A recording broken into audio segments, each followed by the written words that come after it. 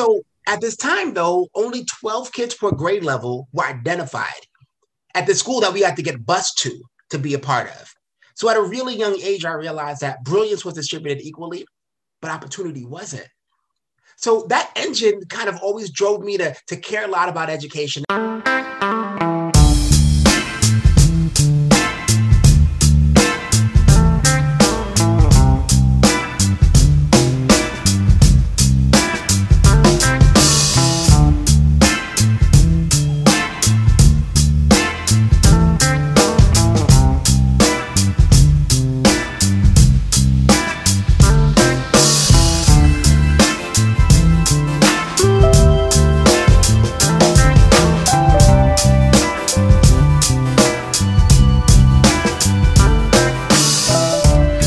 You heard the voice of our friend, Thinklaw founder and CEO Colin Seale at the jump of this episode. I just loved that quote from our interview, and I wanted to get that out to you first before you heard our great theme song in my voice. This is Doug Roberts, founder, CEO of IEI, and welcome back to Talk Soups, episode 11. I'm coming to you live from the windy, completely unsoundproofed podcast studio of IEI World Headquarters here in Northport, New York, as a blazing northeast wind rips across Northport Harbor right into the teeth of this building that I'm in, this old building where our office is.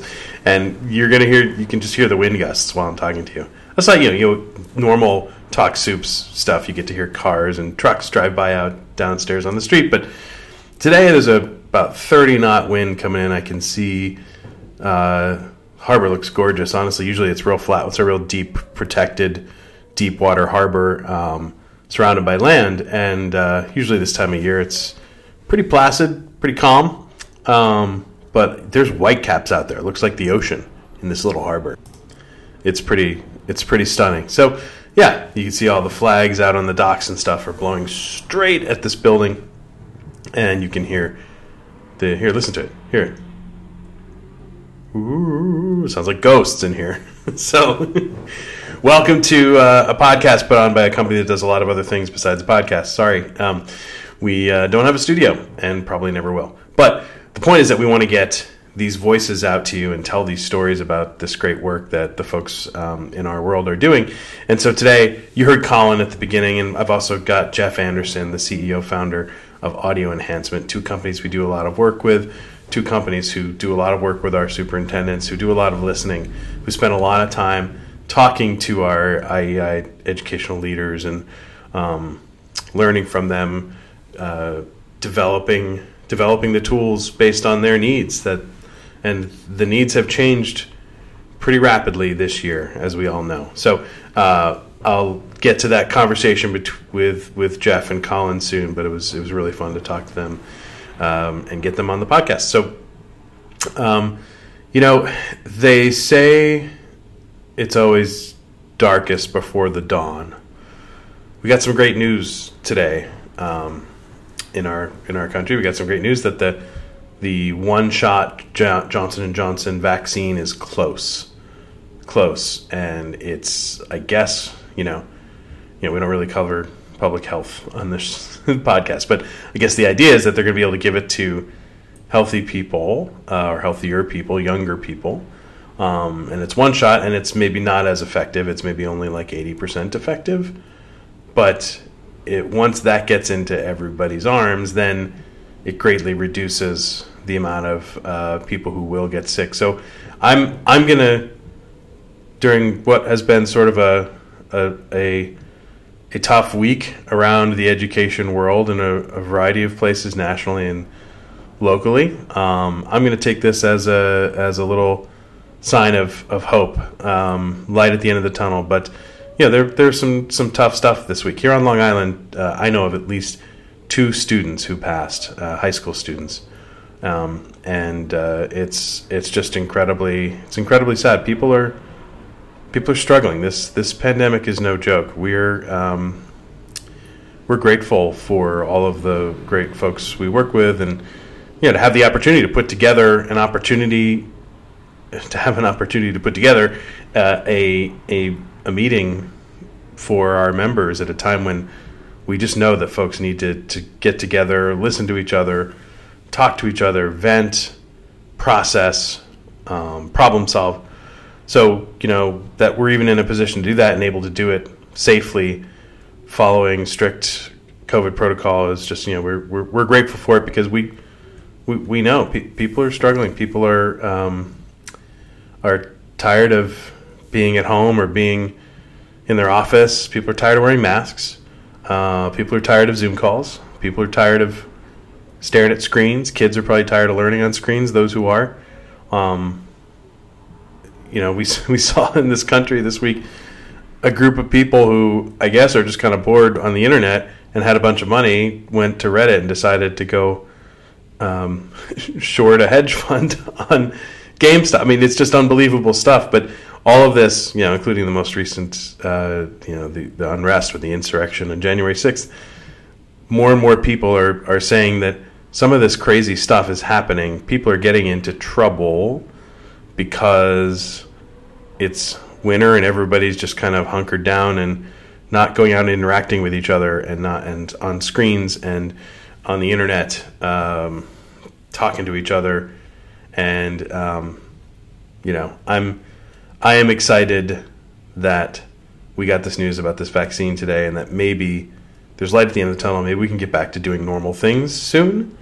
The event that we're having in a month is not going to be normal, like our normal events, but we're going to be able to get folks together safely, and we'll do a lot of mask wearing, and we'll be outside and we'll have to bundle up and all that. But it's I'm feeling very lucky that here at IEI we can get the IEI family together a couple of times this year, and do so safely. So I wish that for everyone out there who's for whom this long COVID winter is getting old.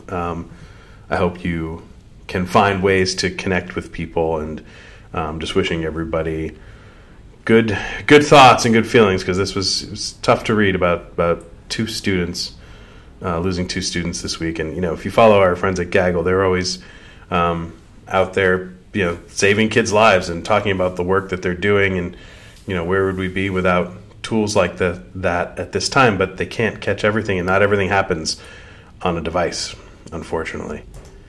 You also had some other kind of interesting stuff, getting back in our lane, which is education. I was really excited to see two of our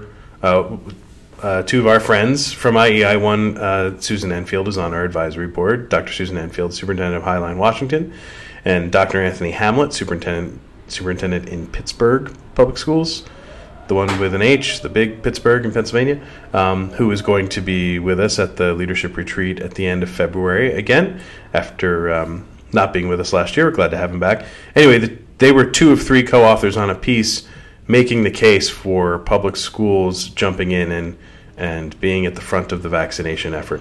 And then Getting Smart, one of the sort of leading education blogs, also came out with a piece that we just shared on Twitter via my high school buddy at Matt Villano, a similar piece about how schools can be at the forefront of getting this vaccination effort moving forward. So that idea is starting to pick up steam, and we're here to amplify it, and just can't wait till we can make that a reality. The other thing that I thought was really neat this week was reading a parenting magazine called Romper. We also shared this on Twitter. They're always taking the perspective of their readers who are parents. Wrote a really powerful piece that kind of sounded like all the podcast episodes we shared from our fall retreats. The episodes 6, 7, 8. I think they were 7, 8, 9. By the way, I skipped an episode. I think I skipped 7 at one point. My apologies. I hope you all didn't miss episode 7. It probably would have been brilliant if I'd recorded it, but I didn't. I just somehow went from 6 to 8. My apologies. So anyway, we played the recordings of we released these right before the Christmas holiday. We played the recordings of our fall retreat conversations, and so many of the themes were similar. So here we are, a group of, self-selected, go-getter, forward-thinking, innovative district leaders talking to each other about how we can get our students and our communities through this challenge and how we can come out on the other side stronger. And then here's a journalist who writes for a fairly large readership of parents, specifically moms, writing a story about, what are the things what are the conclusions from this bizarre hybrid homeschool experiment. And, it's been hard on parents, but there's been some good stuff. So I think it's another silver linings piece. We shared it on our Twitter feed. But we're all kind of seeing the same conclusions is what I'm excited about. And there's a lot of talk of equity in this conversation. And look, parents are taxpayers, parents are voters. So if the more we tell this story, the more, journalists, please continue to write this story. Let's get it on TV news. Let's get the word out that there are structural changes that superintendents, at least the ones that we work with, are ready to make in districts to increase time to close learning loss, or learning loss to make up for learning loss that has happened during this pandemic, to potentially change schedules, increase instructional time, restructure, find more time during the day for one-on-one or small group. Our folks are ready to go. The things that hold them back are bureaucratic and policy-oriented. But if parents and citizens and community members and voters and taxpayers start to apply political pressure to boards of ed and state lawmakers, some of this stuff might start to happen. And, these amazing superintendents that we work with might be able to start acting on some of these ideas that they come up with in our panels and workshops. So, I don't know. This was a strange, bizarre, sad week in a lot of ways, but I'm going with a message starting to coalesce around some of the things that have been positive in this last 11 months that we can put into our public education permanently. And I'm going with the Johnson & Johnson vaccine being good news. And I'm also really excited about our upcoming hybrid socially distanced event. And I was really happy to talk with two folks I really enjoy working with Colin and Jeff. And I hope you enjoy this discussion. We get into, I won't tell you too much about what we get into, but it's great to know. It's great to know how much both of these leaders want to be there to listen to what districts need as the needs change. I also very much appreciate. I always love hearing a founding story, and these are two really great founding stories. How they started their companies, or came to see their company get started and then take over. In Jeff's case, and we also just talked about some of the leadership challenges, and we had a very frank conversation about how tough this has been. When it became clear in March that there was going to be some major economic fallout from this thing, all of us who lead organizations had to do some soul searching about what were we going to do, how were we going to get through it, and it was really nice to talk about that with Jeff and Colin. So I hope you enjoy the conversation, and I'll be back on the other side. Good morning. Welcome back to Talk Soups and CEOs. We are on episode 11. We are back publishing episodes each week, in large part due to our expert director of marketing, Sarah Kroll, taking control of this and making the trains run on time. So we appreciate that, Sarah, and it's good to be out talking to folks each week as we lead up to our big leadership retreat in Las Vegas coming up at the end of February, which it's unbelievable. We're in February.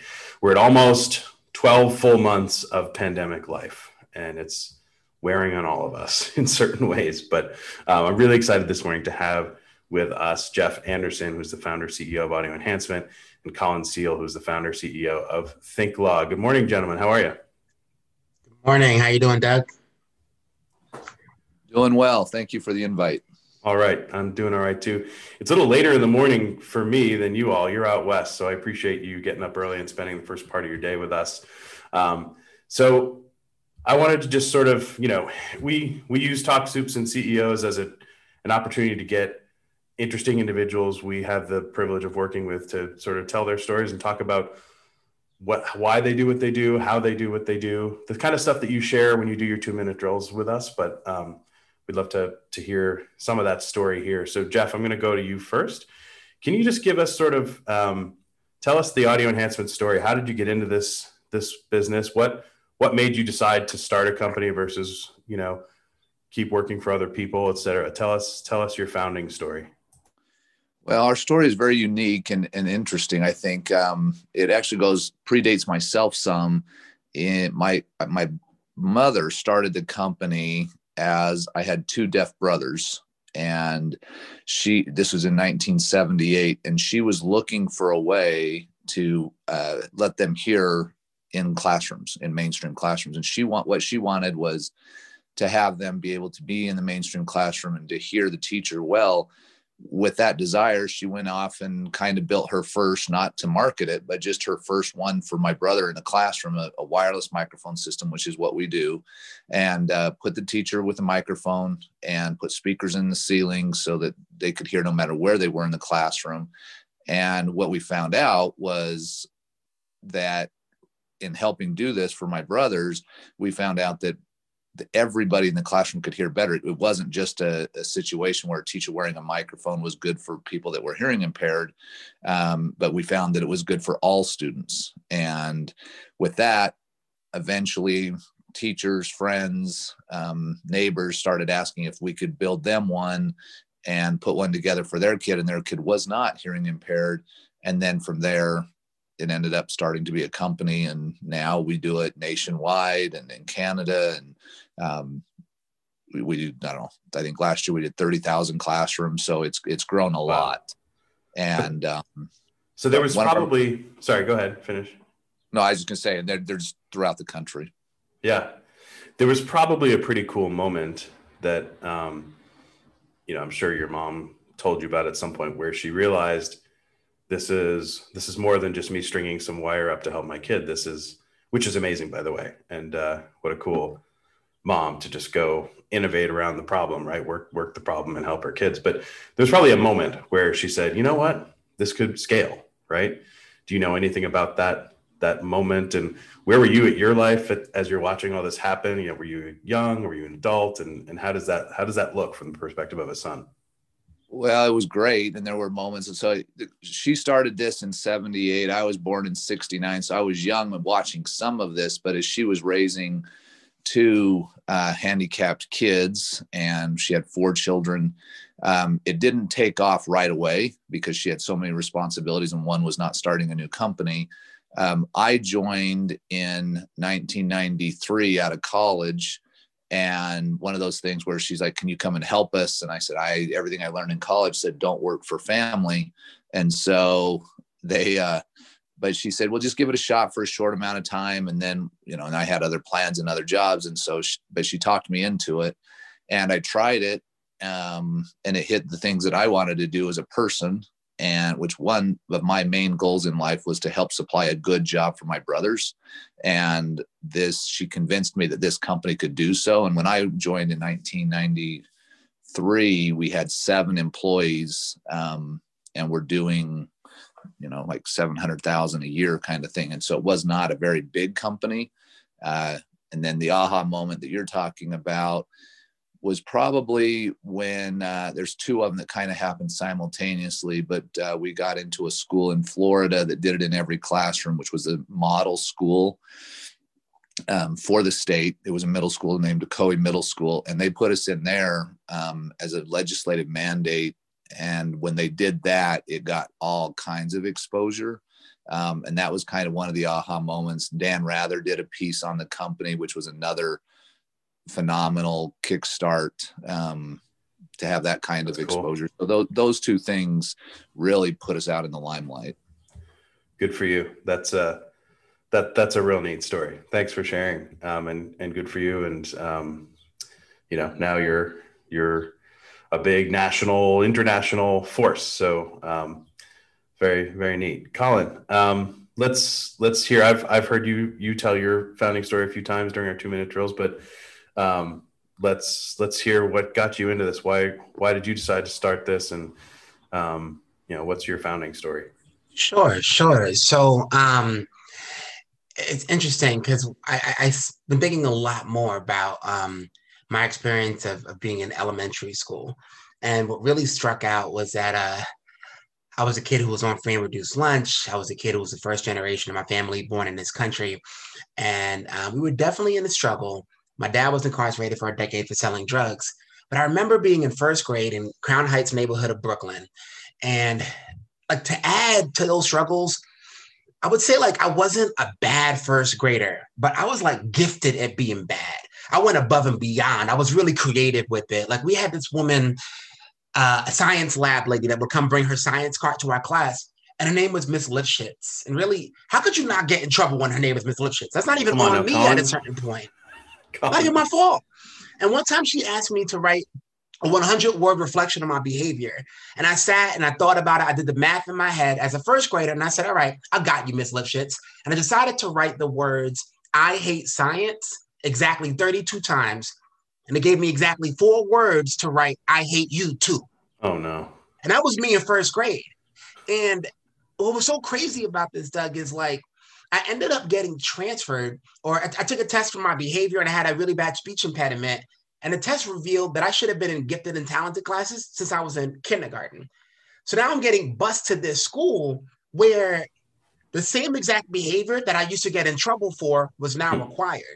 Now I'm supposed to question over and over again, and it's not considered willful defiance. Now I'm supposed to be collaborating and talking to my peers, and it's like a welcome behavior.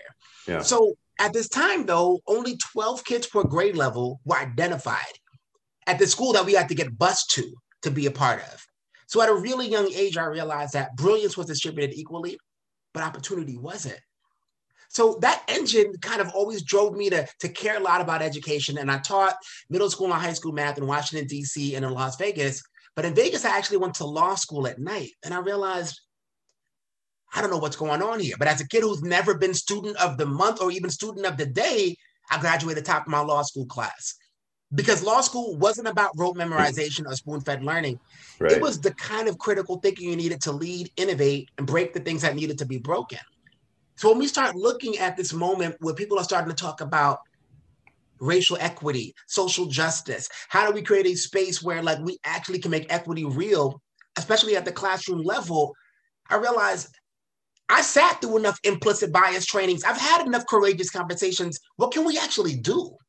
What can we actually do? So in our space, it's all about helping create a world where critical thinking is no longer a luxury good. We do it through workshops. We do it through our digital curriculum that uses real life legal cases in upper grades, fairy tales and nursery rhymes in lower grades. Because you start thinking about all the shady characters in children's stories. You look at Jack and Jill going up the hill. What in the world is going on this hill?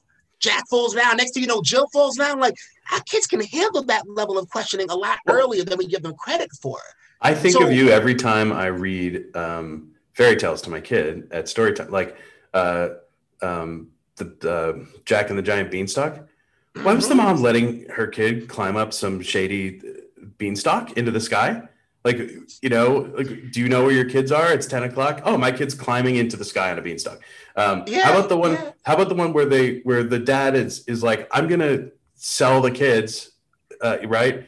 Hansel and Gretel, like, oh, we can't take care of the kids. I'm just going to leave them in the woods, right? Yeah, like this cannibal woman. I mean, these are like horrifying stories. But sometimes you look at that, but we're like, well, what about like real world? Because we do a lot of things on current events and holiday themes. So like, we've got this one case, real life case of a guy who put tombstones outside of his house to decorate for Halloween, but he put names of the neighbors on his tombstones. So imagine your middle schoolers looking back and forth around, is that free speech, my property, or is that a public threat? At the same time, we've got kindergartners thinking like a lawyer to advocate for which turkey should be pardoned on Thanksgiving and making their case as to why their turkey should be spared. At the end of the day, we're giving our kids the tools to do the same exact things that we want to be able to see as critical thinking for 21st century learners. But at the same time, we're getting teachers and instructional coaches to adopt these skills to the actual day-to-day instruction. So it doesn't feel like one more thing. Critical thinking becomes the thing that they can weave in with their SEL priorities, classroom management, even test prep, so that we can truly have a space where all kids have access to critical thinking. Because for us, that's what equity looks like. When all students, regardless of what kind of district or school system they're in, are learning how to lead, innovate, and break what needs to be broken as part of a tier 1 instructional outcome. So you basically, you're at the, if I could describe both of you accurately, you're both building solutions to increase opportunity for kids, regardless of what they're bringing to class, whether it's a physical disability or a lack of critical skills being taught early on. And one of you is doing it with more, I would say audio enhancement. Would you say this is correct, Jeff? You're more on the physical material, physical equipment side, but I know you're getting more into other stuff. And Colin, you're more on the kind of curriculum idea side. But what I think is interesting too is that, like, I think, Colin, I know your business is a lot younger than audio enhancement.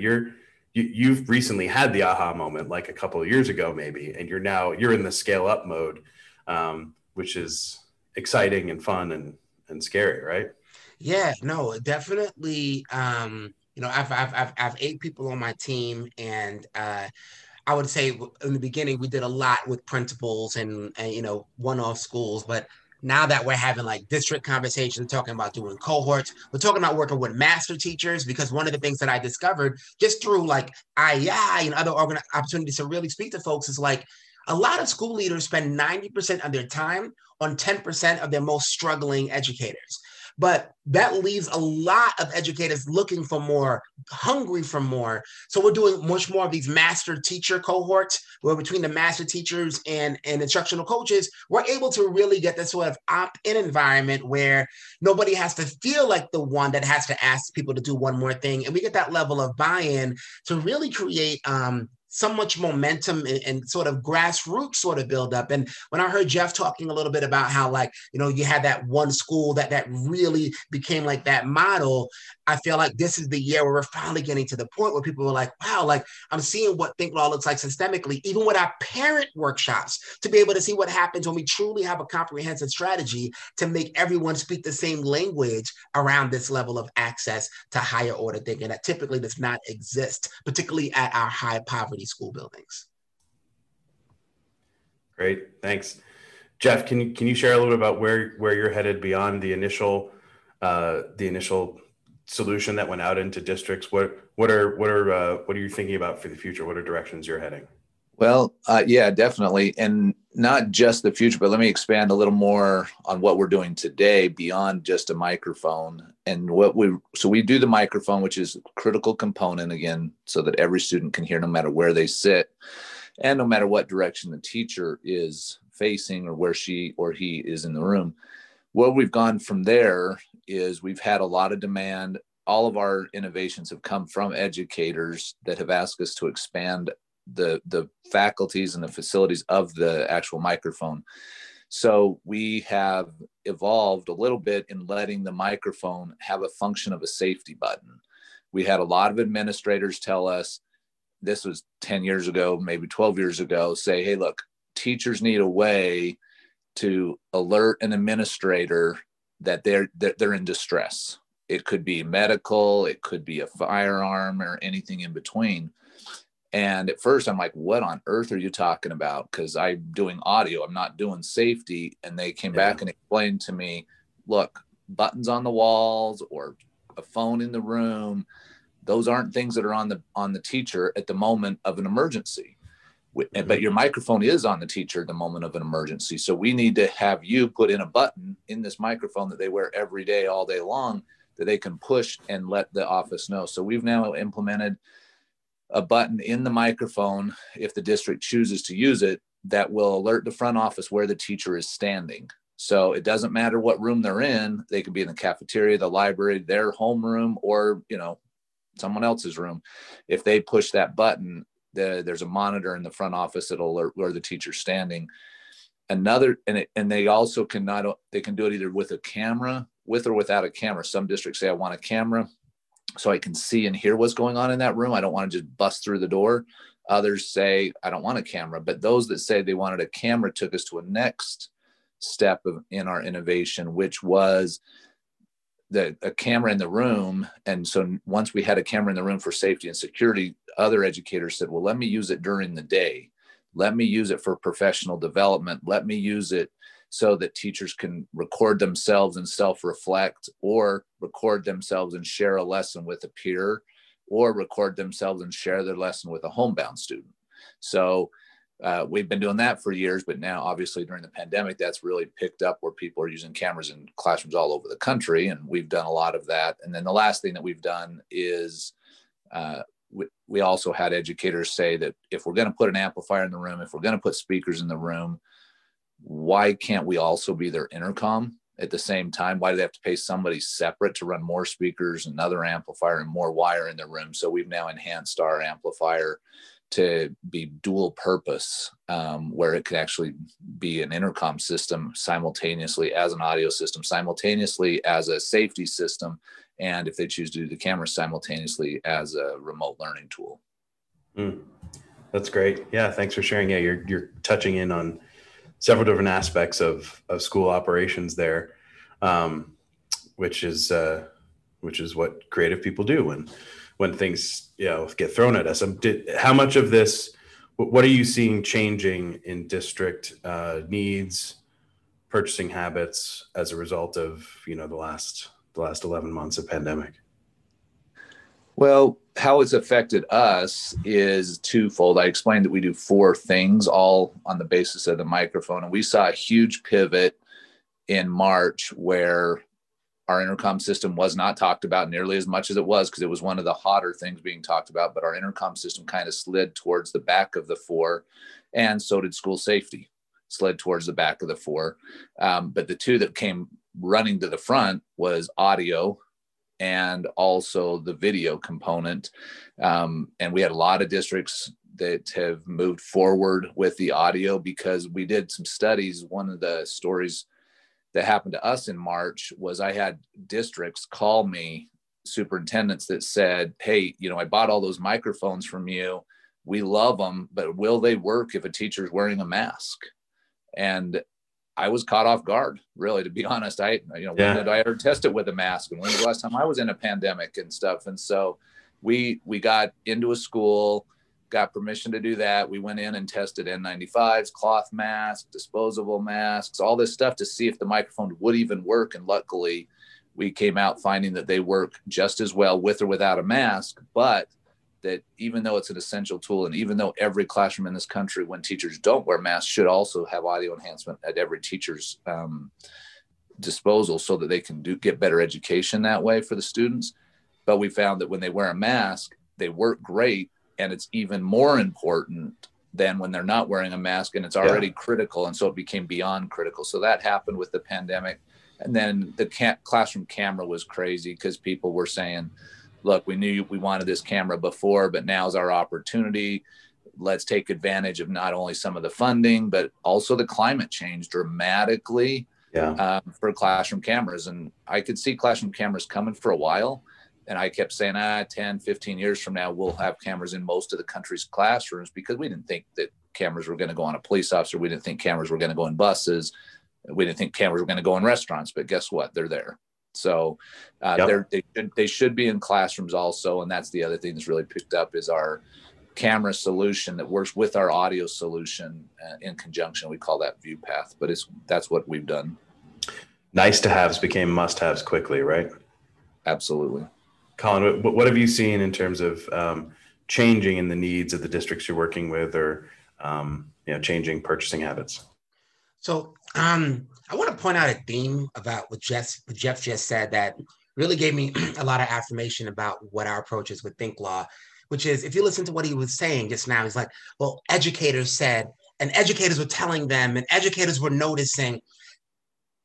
What it is there's a humility in what their approach has been. And I think that in my work, I've always approached it with that same level of humility. I don't know what the hell I'm talking about. I don't know what's going on. Really, what comes down to is like, I don't even understand necessarily how these things are actually going to make a difference in the work that you are doing. When I first started Thinklaw, I had no idea that people would use this curriculum as part of an in-school suspension program to really change the way that kids went about decision-making skills as part of what can get them to be in class and stay in class going on. So when we started talking about getting into the space of the pandemic, what I've realized was the same way that on the tech side, a lot of things needed to be accelerated. There was a simultaneous issue of having this pandemic around racial injustice also hit kind of an all-time high in terms of people's alertness and awareness of the issue. So now you've got this space where people are talking about these things like culturally responsive and sustaining practices, but don't necessarily have a lot of concrete tools to do so. You've got districts that are taking on massive curriculum rewrite processes. And I'm like, well, do y'all really have the capacity to do this and do this well and sustain it? At the end of the day, like, what if it turned out that the issue wasn't about throwing more cultural references into your math problem, but the way we engage with this math altogether? So I could be in an algebra class, and if I give you a framework that goes from you solve an equation, oh, Doug did it wrong, fix his mistake, but instead we're doing Doug did it wrong and Jeff did it wrong. Which wrong is more right? And now we've got these kids that are going back and forth, and they're shifting from asking what and how to asking why and what if. They're the ones that are centered. They're the ones that have the power. And we can't talk about equity if we're not talking about that power dynamic. So by making that much more concrete and sustainable, I've listened to teachers, I've listened to cabinet members, and they've decided that the approach is, let's get our content people involved. Let's get these master cohorts of teachers involved, and we're going to write curriculum and we're going to test it out. We're going to test it out by the very users of that curriculum, and we'll tweak it using these Thinklaw strategies. We'll also have your curriculum as a way to build that muscle memory. And before you know it, you've got these really powerful solutions that they actually work. They're actually what people wanted because they got to craft the way in which it's engineered to actually, in a practical way, address the problem specifically that we would not have had we developed these things in a box. So one of the really special things about being a part of IEI and having a chance to actually get constant feedback is even when you're not really asking for it, the IEI type of soup is always on their toes, always thinking. It's almost like they want to run all these companies themselves. And I feel like it actually really helps us a lot to think about things we would normally not have had a chance to think about. That's an interesting observation. They want to be running your companies. I mean, it's I think it's a way to compliment our folks, which we appreciate for being entrepreneurial thinkers, even though they're in, public office as superintendents. And the two do not have to be opposed. I mean, you can be, look, these folks had to completely change on a dime. Jeff, you talked about how they had to completely change their priorities and rethink what was important and not important. And that's not always easy in government work. And, but I think it's been interesting. I've been observing that. I've never seen, these are people who, you ask them if they can come to a T on a Tuesday 9 months from now, and they'll tell you, oh, I've got a meeting at this time and that time, right? Now all of a sudden it's like all bets are off. They don't know what they're going to next, and they've had to adapt. And we're seeing that the job is changing. The job of superintendent is changing, and it's not for everybody. And some are moving on, and we're having a bunch of people come into jobs, a bunch of people move jobs. There's a lot of turnover right now in district leadership, and I think it's gonna be interesting to see how that all plays out. So can I add one more thing about the pandemic in particular? Before the pandemic, I might have traveled like 100 days a year doing different workshops across the country. I find that the virtual PD model is far more effective because the same way we look at students, right? And we say it's not really about teaching, it's about evidence of student learning. The evidence of teacher learning, the evidence of administrative takeaways is so much more powerful in the dissonance framework, where all of a sudden, watching you actually submit the work, actually see you do it, having you record your classes, getting that feedback loop in, it's actually so much easier to make sure that whatever you kind of gain theoretically is actually applied into practice, and we can see it and we can have you reflect on it in a way that was much harder to do when you just sat there in this sort of framework and you just kind of hope that people would kind of take it and move it along the way. And I think Jeff is right. We actually tried using video about 3 years ago, and we even got the whole product, whatever, but like, it was hard enough to get video used when it was mandatory in some of those schools, much less when, you know, some guys coming in with this critical thinking thing and wants to see your critical thinking in practice. So really appreciate the fact that this space has actually allowed us to up the game on the impact of our workshops and everything that goes with it. Yeah, that's interesting. That's a good segue. You know, we're seeing how districts do business change significantly, and how they do business with the private sector, you know, solution provider community. And look, when I was running, you know, primarily spending my time doing strategy consulting work for ed tech companies, the first thing I would tell founders and sort of break their bubble around whatever cost, you know, sales and marketing cost forecast they'd put in, I'd say, you got to get on airplanes. You got to go see these people. School districts don't buy on Zoom. School districts, you know, they need to see you. They need to shake your hand. They need to look you in the eye, face to face. And that really was the way business was done for the most part in districts. And, you know, this thing, I think, has completely upended it. Or is this temporary? Because it's not just about, you know, the business decisions by leaders and administrators, but Colin, you just brought up that you're getting a lot of teacher coaching done and teacher professional development and leader professional development done in a way that wasn't done before. And Jeff's saying that now everybody wants cameras in their classrooms, whereas before that was seen as an affront. So how much of this stuff do you think is going to stick in how they do business? How much of it do you think is temporary?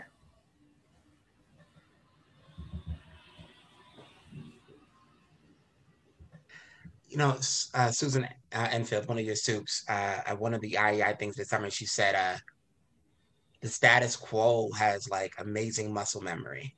So you could do all these crazy things. You have this massive like pandemic and all these things. And it's just like, at the end of the day, you can actually snap back like relatively quickly. Sometimes if you're not very intentional about what you want to keep. And I think she was saying that specifically. She was having a discussion there about the agrarian calendar, right? The current school calendar that we have, the 2 months off in summer and all that. And also the school day. It was all these like kind of major structural things that we are in school from 8 to 2 or whatever it is. But I'm seeing an increased interest in video as a tool, in video professional development services. And I'm definitely seeing that, you know, it starts to become more of a, just to do business with a vendor as a district. It's now all of a sudden a lot of work to, you know, get someone to come into the office and sign the thing. And it's almost like the pandemic has shown people that this can actually be an effective way to communicate. It's not how you want to maybe build a relationship, right? Video is never going to provide that sort of thing that humans need to connect with each other, which is why our members are, you know, telling us, don't bother if we can't get together in person safely.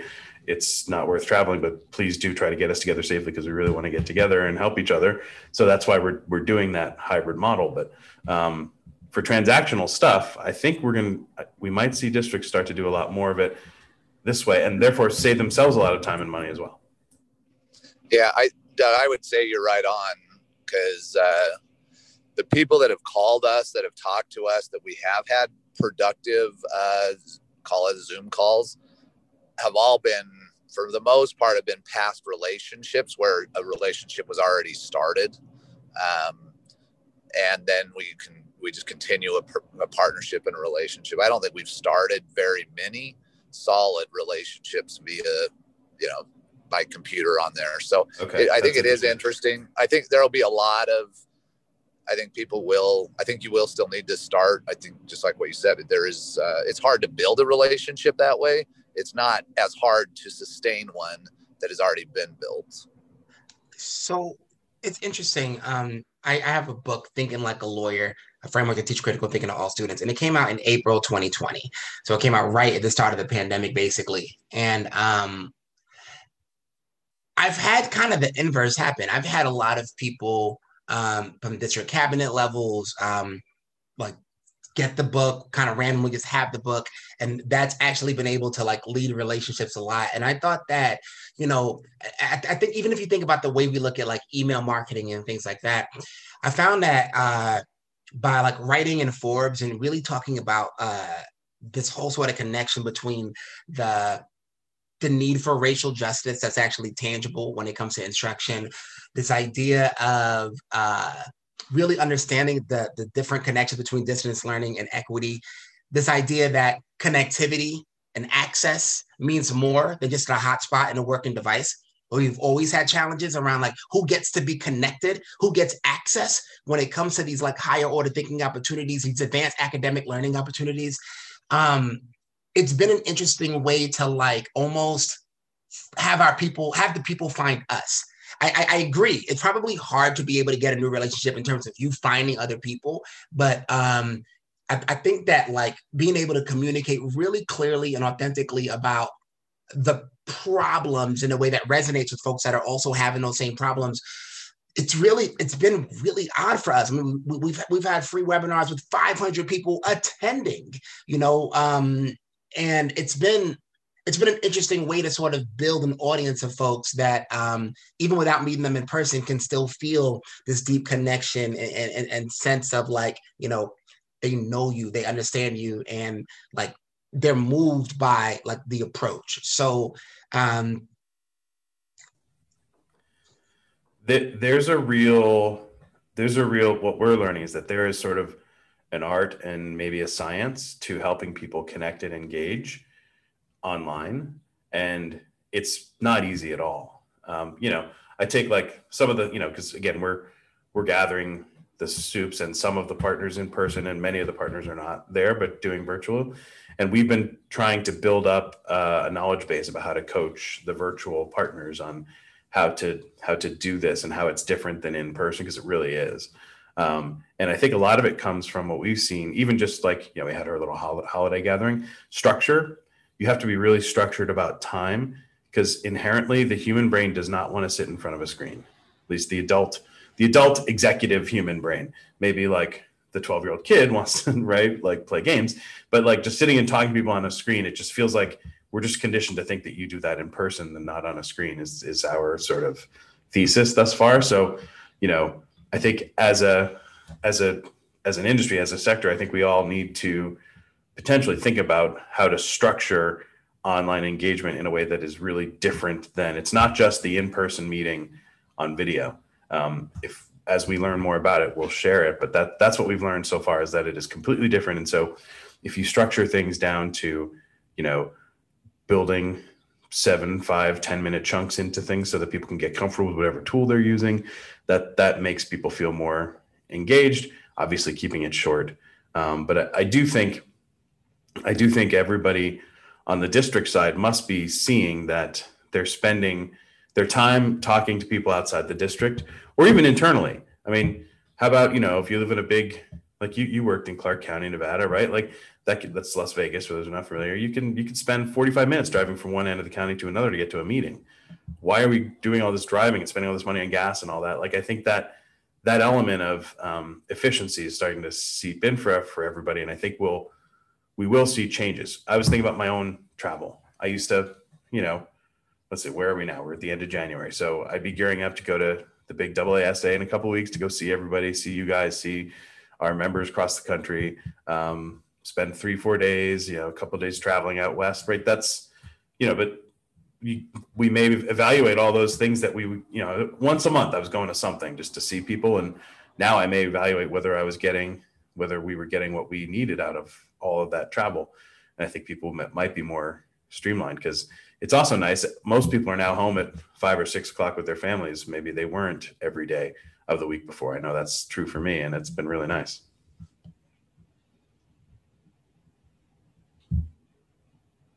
Do you guys see any sort of any of these new trends holding on, or anything else you're observing that you think is going to change about how we do business with our district partners? Well, I think that people will be much more accustomed to, an online meeting, a Zoom meeting. especially for follow-up at what we do. Most of our business is done at the superintendency level. And I think that some of those guys and ladies will actually do some of the follow-up, like, hey, what if we do a Zoom meeting in 2 weeks instead of course, hey, what if I fly back and see you in 2 weeks? So, yeah. Let's talk about just leadership in general. This has been a time that has been trying for anybody who's leading anything. You guys are both leading organizations. What have been some of the leadership challenges you've faced in the last 11 months, whether it's staff morale, budget challenges, maybe I know I've been very transparent. We faced a sort of cliff where we thought, like, are we going to be around? Like, we gather people in person and we can't do that. So are we going to be around in 6 months? And we just had to get real creative and work around it. So that was our big thing that we worked through. But I'm curious, as leaders, what have been some of the things that you've been really trying to focus on in terms of getting the people that you lead through this? Yeah. So, if I could be honest, man, like personally, this has been such a immense time of like tragedy and loss and struggle.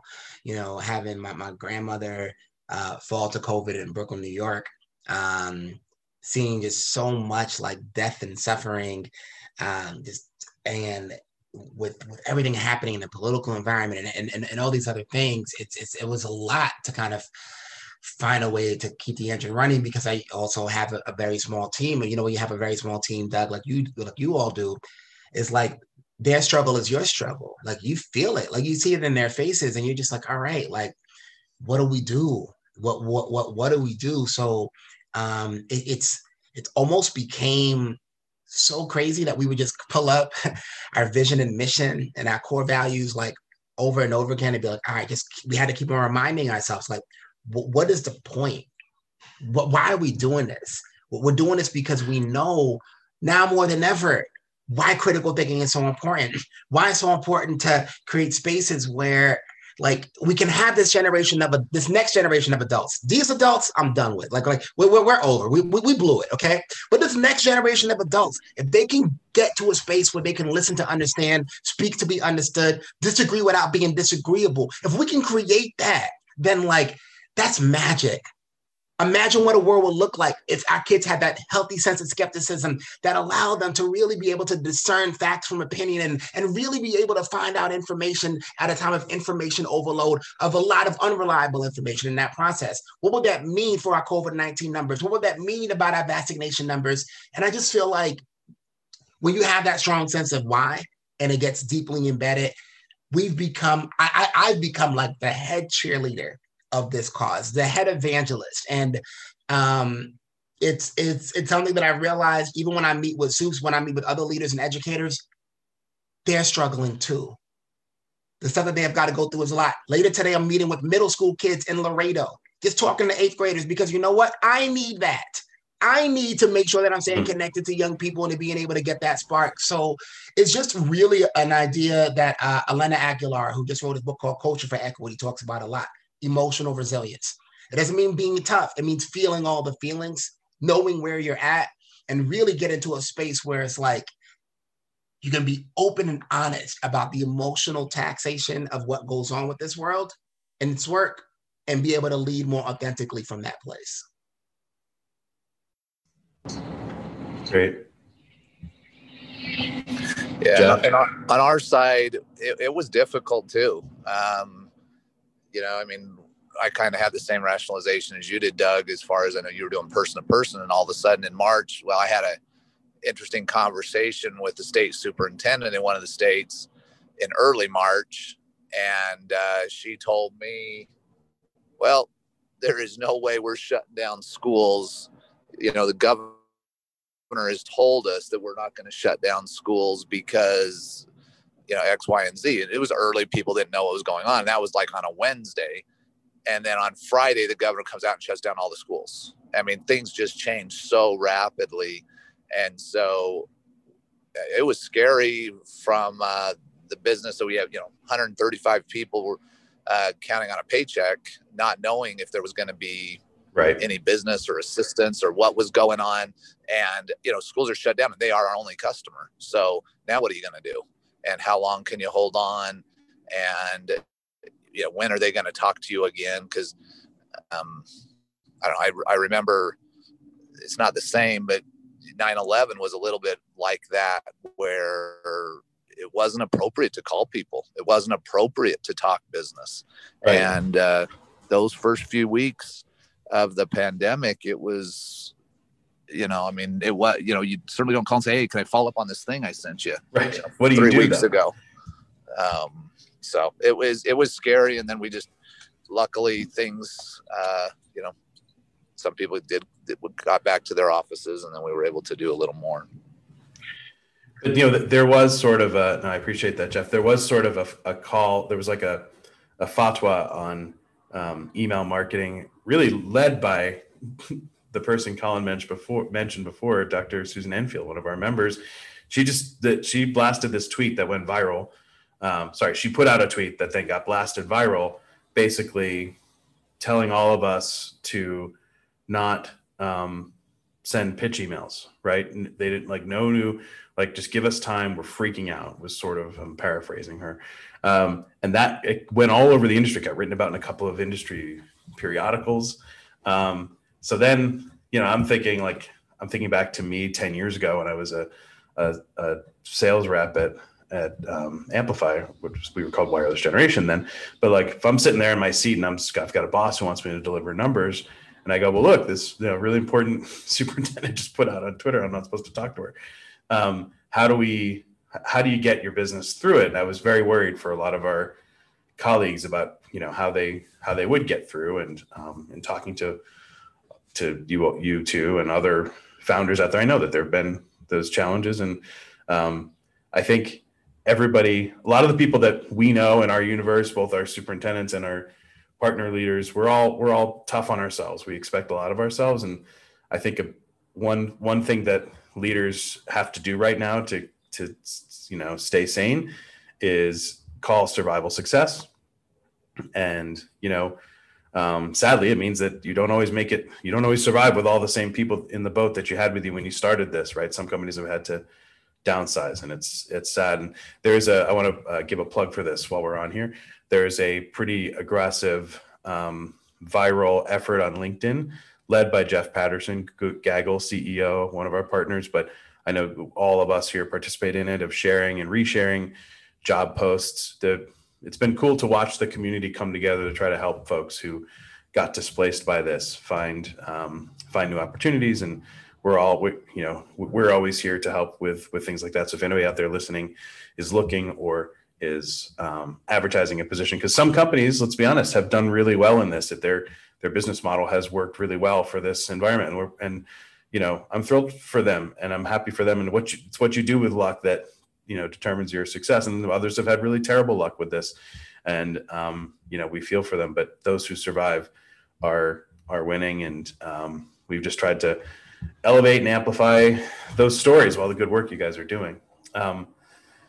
So let's just sort of finish up with a little prognosticating. I'm curious, is there anything that you see happening with the work in districts now that is new, that's a sort of pandemic innovation that you think really has staying power and is a really good new story that can be told in districts? And feel free to share a district that you're working with, but what's something you're seeing that's happening in districts right now that you think is going to be a really good thing going forward? So one thing that I'm seeing is that we have an opportunity. I think more and more people are starting to scratch their heads and saying, maybe there's something about this term like learning loss that might be a little bit deficit based, right? And I'm not saying to ignore the reality of some of the academic struggles that kids have had, but there's this fear that for certain kids who, if we're being honest, didn't really experience a whole lot of joy in their learning in school, could end up in a space where they're getting even less joy because it's nothing but remediation. It's nothing but intervention. So as I'm seeing more school systems starting to think, What if we call them acceleration academies? What if we use this as a time to really think about how we can like push the needle on this idea of like these structures around you're in this grade, so you're doing this work in this class, but we're actually thinking about like, wait a minute, we can actually have a chance to accelerate what students are being asked to do at a more rapid clip because we probably have to. We're probably in a situation right now where we have to. It gets me really excited for this idea that like we now know that there's a lot more flexibility than we ever could have imagined. I just hope that like we get a handful of school systems that can take the lead on that effort and basically show how it can be done going forward because man, a world where every kid goes to school and gets challenged every single day is not the world we had before a pandemic. And I don't really want to go back to that normal. So I'm super thrilled to be part of that conversation. Jeff, any?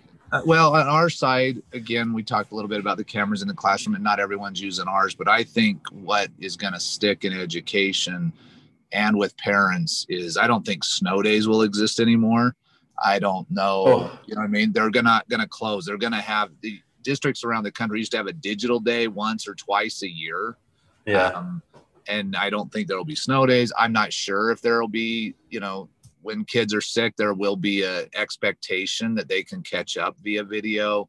I think there'll just be a lot more resources now that they've been forced to do this, that parents will expect a certain amount of video for their kids.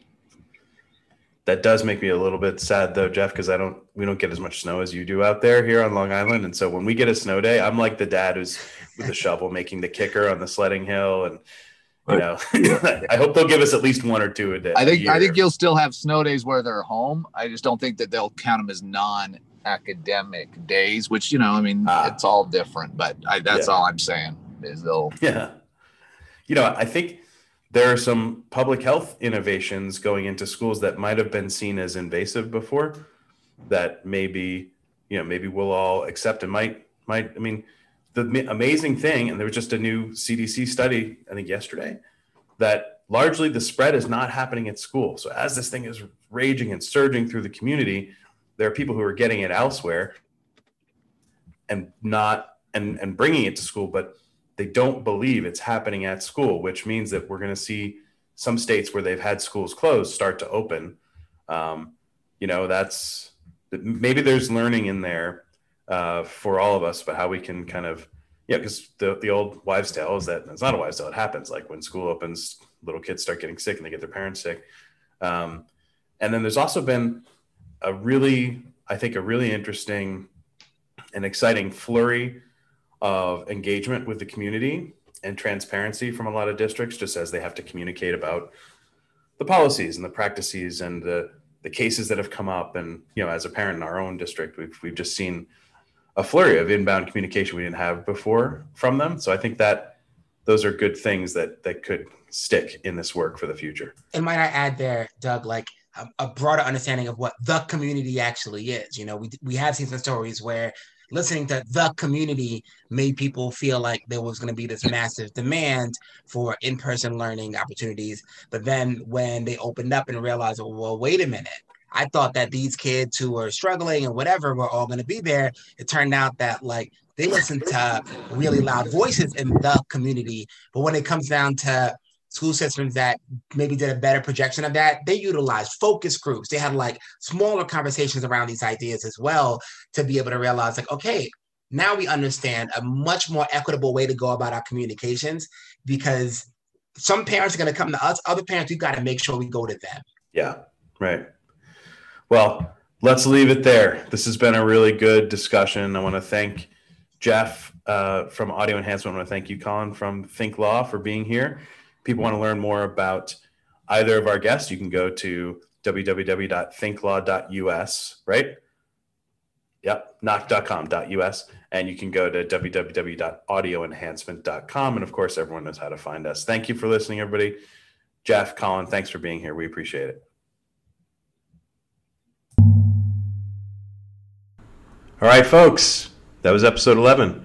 Thank you very much to Jeff Anderson of Audio Enhancement. Thank you so much to Colin Seale of Thinklaw. Look forward to seeing you both next month. I am also looking forward to this week ending in about an hour because I threw out my back this week. It's been brutal. I've been limping all over town and in and out of physical therapy. So looking to rest up and have a little more normal week next week. So first week of February, can't believe it's already here. Everybody have a great weekend. Hope you enjoyed the episode. If you like it, please do hit subscribe. Give us some stars. Tell your friends. Tweet it. Instagram it. Whatever you do. Maybe don't Reddit it. I don't want to get involved in any kind of investing hedge fund schemes, huh? What a crazy week.